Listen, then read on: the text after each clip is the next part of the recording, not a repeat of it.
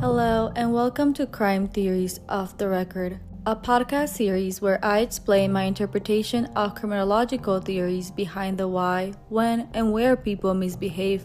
This is your host, Karen.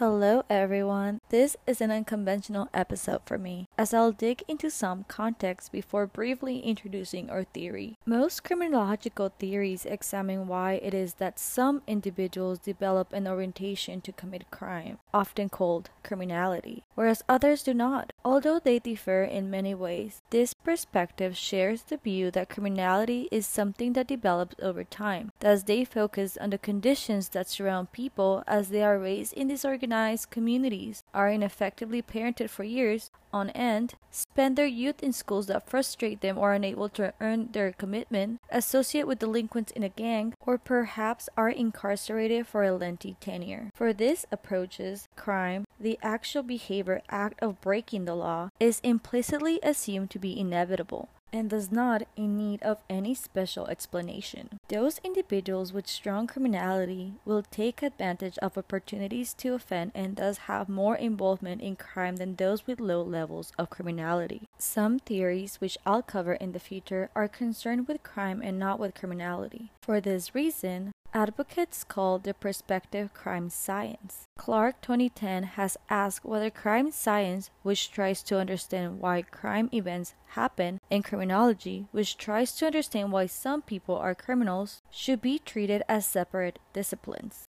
Further, in contrast to much of criminology that seeks to uncover the root causes of criminal behavior, these scholars focus not on what happens in the distant past, but rather on what is happening in the present situation. For them, whether a criminal act will be undertaken presents a theoretical challenge and has important policy and crime control implications. In particular, they reject the idea that offenders are like billiard balls, pushed and pulled into crime in a mechanical way. Instead, they assert that offenders are active, thinking participants in the criminal ventures. They make decisions, they make choices, and why they choose to commit a crime in one situation and not another is a challenging criminological question. These perspectives are at times also called opportunity theories because they contend that no crime can be committed unless the opportunity to complete the act is present. This observation is such a truism that it seems almost superfluous to make. But once the concept of opportunity is not taken for granted but rather becomes the object of study, the importance of linking opportunity to crime becomes apparent. Thus, the nature of opportunity affects what, where, how, and against whom crimes are committed. In a given situation, it shapes what choices offenders make. For example, they decide to burglarize one house and not another. Notably, traditional criminology has taken opportunity for granted. Its concern has been with why offenders have the propensity or motivation to break the law. By contrast, crime science or opportunity theories are less interested in explaining such criminality. Instead, this perspective concentrates on why, when motivated offenders might enter a situation, sometimes a crime occurs and sometimes it does not. Opportunity is often the deciding factor. The focus on the proximate situation and opportunity rather than on the distant past also leads us to explore how offenders make the decision to break the law. One perspective suggests that much, if not most, crime occurs in the context of the everyday lives that offenders and their victims lead. With some justification, scholars have linked crime to the bad conditions in society, things pathological and powerful enough to create criminality. By contrast, opportunity theories tend to see crime as emerging from the routines that people, whether offenders or their victims, follow as they go about their daily lives. This idea was captured early on by Lawrence Cohen and Marcus Felsen when they proposed their routine activity theory. Off the record, I had a pleasure of exchanging correspondence with Dr. Felsen while working on my thesis during graduate school. As some may or may not know, I have experience doing research with routine activity theory, also referred to by its own acronym RAT. Dr. Felsen developed this perspective in conjunction with Lawrence Cohen in 1979 and has been its foremost champion since that time. A little fun fact is that Dr. Felsen had no intention of being a criminologist. Starting his first academic position in 1972 at the University of Illinois, however, he became involved in a project trying to correlate social indicators such as trends in the economy with various outcomes. As a new professor, Dr. Felsen was assigned crime, which no other scholar wished to study as his dependent or outcome variable. At the time, crime rates were rising rapidly, but somewhat perplexingly. The United States was becoming more affluent. Traditional criminological theories which link offending to disadvantage did not seem to work. As a result, Felsen traveled outside criminology for explanations. Writing in the third person, Dr. Felsen recounts his intellectual pathway to routine activity theory. He then began to reflect backwards, searching for ideas. He reread Amos Haley's seminal 1950 book, Human Ecology, to help him think about crime in more tangible terms. He drew on ideas from his famous father's radiological work that had identified 4 densities of the human body and wondered whether they were 3 or 4 elements whose physical convergence make crime likely. Now to the fun stuff. He put to use his own PhD on the stratification of consumer behavior, wondering whether some consumer goods were more likely to be stolen. Professor David Bardua told Felsen about Patrick Colquhoun and other writings on crime opportunity. This produced the routine activity approach, the equations, and the theory connected to it. Now, this is important as traditionally, criminology has focused most of its attention on offenders and on what motivates them to commit crime, or in the case of control theory, how offenders' characteristics stop them from acting on their motivations. It has long been pointed out that even if offenders decide to commit crimes, they cannot do so unless the opportunity to break the law is present. But this observation had been either ignored or treated as though it were true but trite. The working assumption among criminologists has been that the extent to which individuals are involved in crime is determined by their criminal motivations or criminality, and that crime rates across social locations are determined by the number of criminally motivated offenders in any given location. If opportunity plays a role in crime, then it is assumed to be minor. Over the past couple of decades or more, another group of scholars has argued that the distinction between criminality and crime or a crime event is not trivial but rather consequential. Criminality, the motivation or predisposition to offend, may matter, but such willingness to break the law cannot be automatically translated into a concrete criminal act. Opportunity is a necessary condition for any specific crime to be committed. More broadly, these scholars argue that the distribution of opportunities and individuals' access to these opportunities shape in important ways. Why certain geographical areas have higher crime rates than other areas, and why certain individuals are more involved in crime than other individuals. As mentioned earlier, perspectives illuminating the connection between opportunities and criminal events are called opportunity theories. They also often are grouped under the label of environmental criminology because they examine how features of the physical and social environment present or limit criminal opportunities. But before I fully focus on routine activity theory, it is important to continue reviewing some of the social context. The focus on opportunities suggests a pragmatic approach to preventing crime. Decrease opportunities for offending and crime will be reduced. The concept itself is simple and makes sense. The advice to reduce crime opportunities often leads to a focus on aspects of the environment that are most easily manipulated. We can see this with the addition of security cameras or minimizing the amount of cash in a cash register. Although not without merit, the tendency of this perspective to focus on the pragmatic and to avoid discussing issues of inequality and power and how they structure criminal opportunities is an implicit ideological decision. Off the record, Felsen 1998 criticized conventional criminology for its politicization,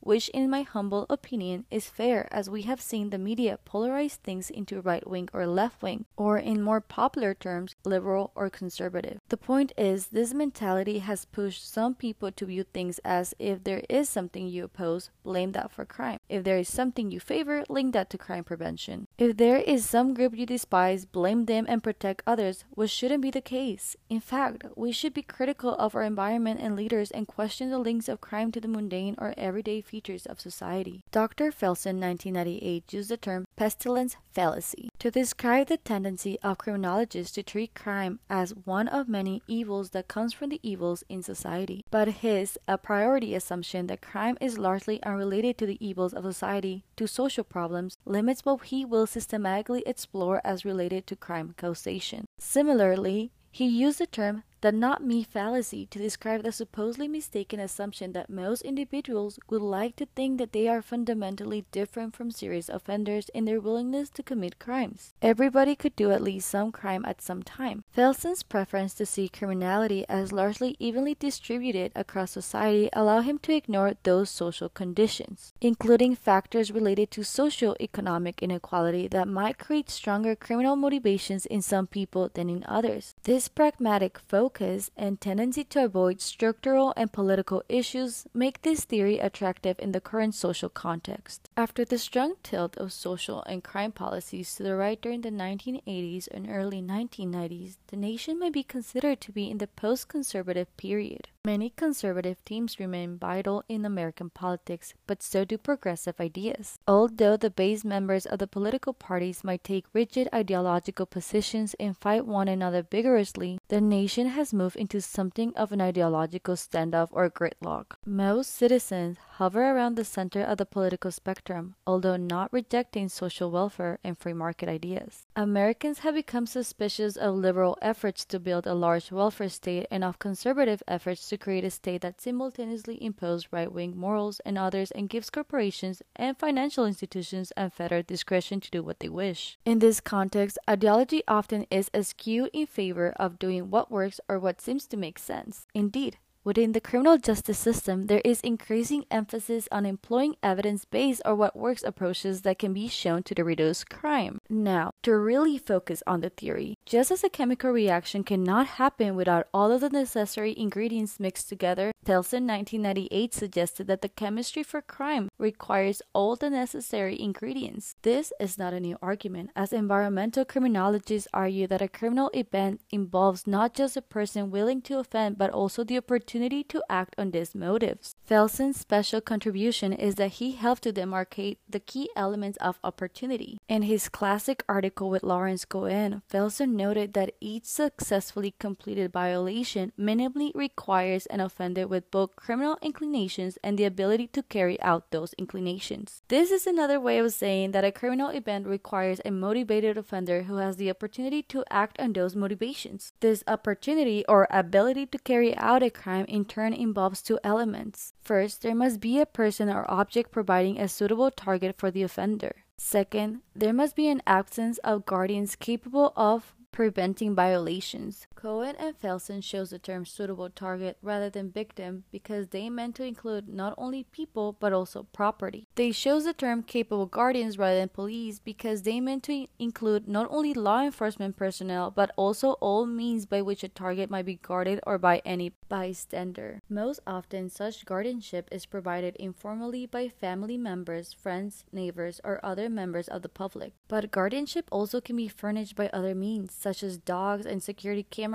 Cohen and Felson 1979 limited their analysis to predatory crime or crime involving offender-target contact. For a crime event to happen, these three elements, motivated offender, suitable target, and an absence of guardianship, must converge in time and space. In a truly innovative insight, the author suggested that the major determinant of this convergence was the routine activity of people in society and thus the naming of their perspective as routine activity theory. The term routine carried two meanings. Most important, it was a technical term that referred to the everyday activities that people in society followed when and where they worked, attended school, recreated, and stayed home. More implicit, the term routine meant to imply the mundane in life, not the special or abnormal. Cohen and Felson were calling attention to the fact that the amount of crime was influenced not by the pathological features of society but rather by its normal organization. In Dr. Felson's 1998 words, this approach emphasizes how illegal activities feed on routine legal activities. As Bottoms 1994 put it,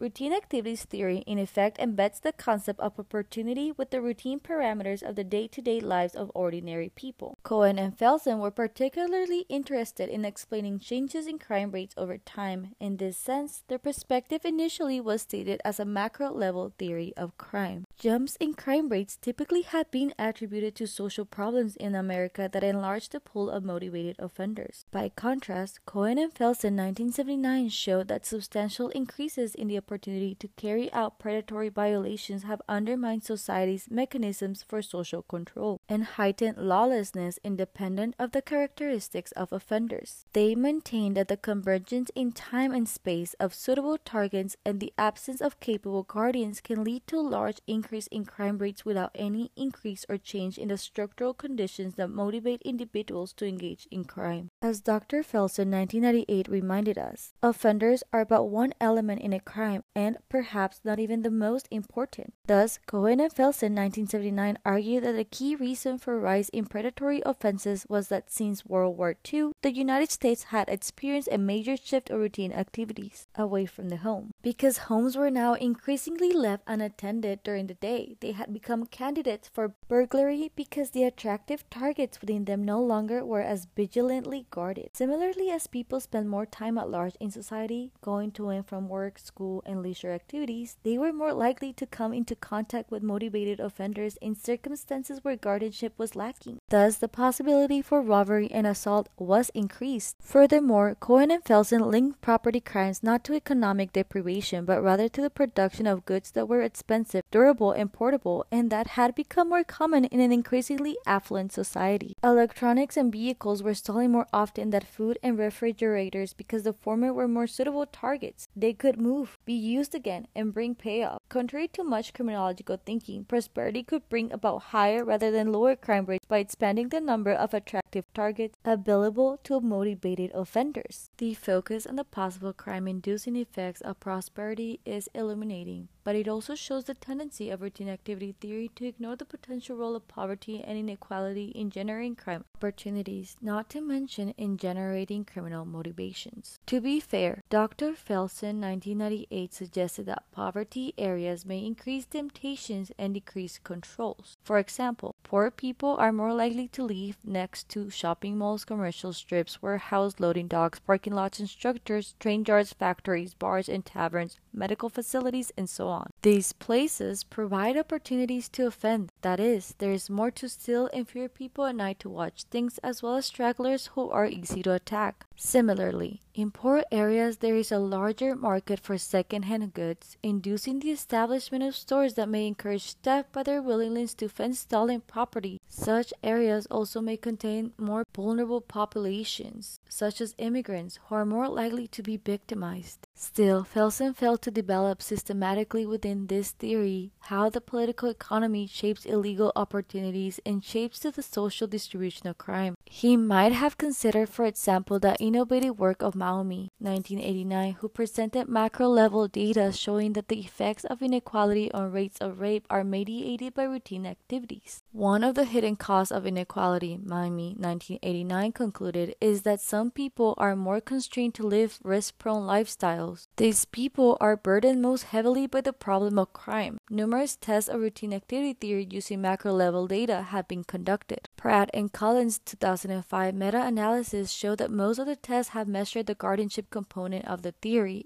Even so, the results generally support the conclusion that routine activities influence rates of crime across ecological units. It is important to note, however, that routine activity theory has been used on the micro level to explain the behavior of individuals. Thus, research reveals that when youths are engaged in structured conventional activities or routines, they are less likely to offend. This insight is consistent with Hershey's 1969 ideas on the social bond of involvement. Wayne Osgood and colleagues 1996, however, noted that Hershey's work did not specify what uninvolved adolescents do with their time. For Osgood and colleagues, the key routine activity that fosters crime is time spent in unstructured socializing with peers, especially without adult authority figures present to supervise them. This kind of routine activity exposes youths to situations such as riding around or partying with friends that are likely to offer the lure and opportunity for crime and other deviant activities. There is also a growing body of scholarship showing how routine activities can affect who in society is most likely to be victimized. A perspective similar to routine activity theory had been independently developed by other researchers. Based on victimization surveys, they noted that some individuals were more likely to be victimized than others. They explain this differential victimization by a lifestyle model, in which those whose lifestyles or routine activities are riskier, exposing them to potential offenders, are more likely to experience a higher level of personal victimization. For example, people who go to bars, drink, stay out late, and walk home alone are more likely to be victimized than people who spend their evenings at home with family members. Studies tend to support a lifestyle or routine activity explanation of victimization. In fact, the two models have been seen as complementary and often are integrated into the lifestyle routine activity theory, commonly known by its acronym of LRAT.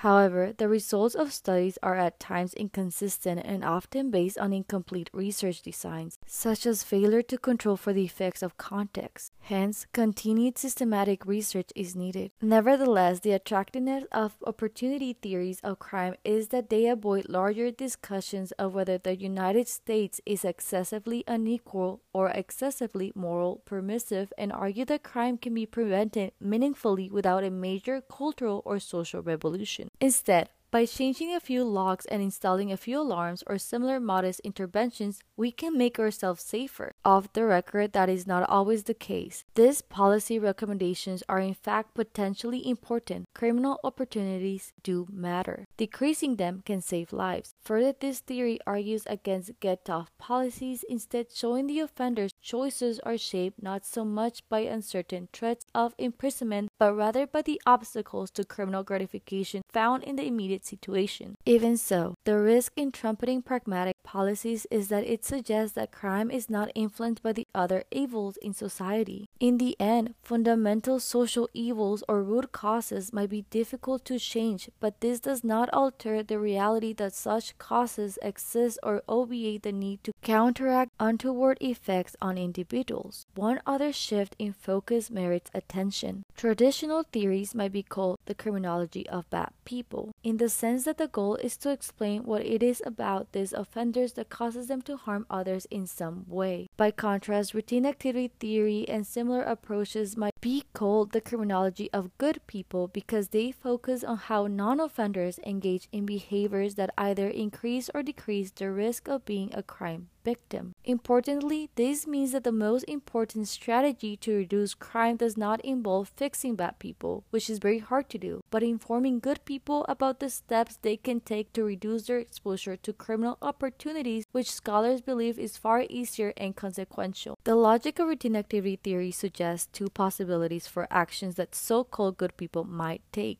One is to engage in daily routines that minimize their contact with those motivated to commit crimes. The other is that when in a situation where a motivated offender is present, to remove one of the elements needed for a crime to be possible. Although largely disinterested in why people are motivated to offend, routine activity theory is most compatible with rational choice theory and Gofferson and Hershey's 1990 theory of low self-control. In any case, the link between this seemingly dissimilar perspective is the notion of the effort it takes to commit a crime, or conversely the ease with which a crime can be accomplished. Felsen 1998 argued that crime is less likely to happen when it is made less attractive, because offenders are guided by the lure of quick pleasure and the avoidance of imminent pain. Anything that makes crime harder to commit also makes it less likely to happen. In fact, Felsen noted that attempts should be made to assist in self-control by not making opportunities to crime too tempting to those deficient in self-control. From a rational choice perspective, these limitations placed on opportunity are costs that reduce the expected utility of crime. And from a self-control perspective, making crime harder to commit makes it less immediately gratifying. Although low self-control undermines the ability to resist criminal opportunities, the lack of such steadfastness also makes it less likely that an offender will engage in a crime that requires diligence of overcoming barriers. In the end, this perspective shared with routine activity theory the view that in any situation where a crime event could transpire, the decision to offend will be influenced by the ease or difficulty with which the offender's search for gratification can be satisfied. Again, routine activity theory does not rest inherently in a particular view of what motivates people to become offenders. It argues that only that for crime to happen,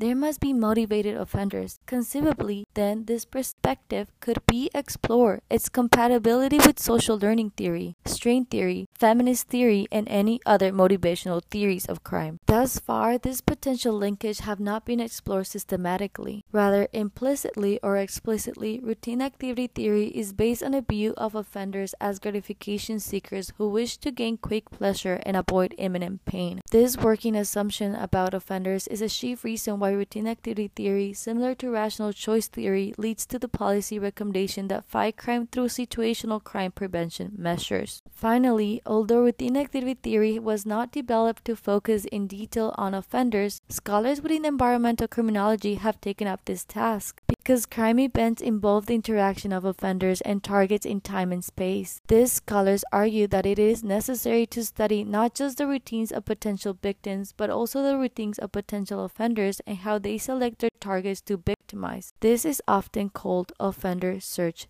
theory. Offenders do not wander randomly looking for crime opportunities. Rather, they engage in pattern behaviors, typically traveling to certain areas but not others and traveling only so far from home. They develop cognitive maps of their environment and tend to commit crimes in places that are familiar to them. They also evolve mental templates, which are holistic conceptualizations that are based on experience and routines that are used to predefine the characteristics of a suitable target or a suitable place and to identify what a great chance for crime is or what a good opportunity could be or how to search for chances and opportunities. In short, offenders play an active role in producing criminal opportunities, where they are willing to travel and how they interpret their social environment, and when they get to their destination, help to determine which targets they come into contact with and which targets they see as attractive and capable of being victimized. Ultimately, the distribution of offense across time and space will be a byproduct of this intersection between the routine activities of both victims and offenders. Thank you for listening and choosing our podcast. Please rate, review, and subscribe on whatever platform you're hearing from as we delve into more criminological theories. And don't forget to tune in to our next episode, Off the Record. If you need help visualizing crime theories or only have a few moments to review, feel free to visit and follow us on Instagram at ct.offtherecord.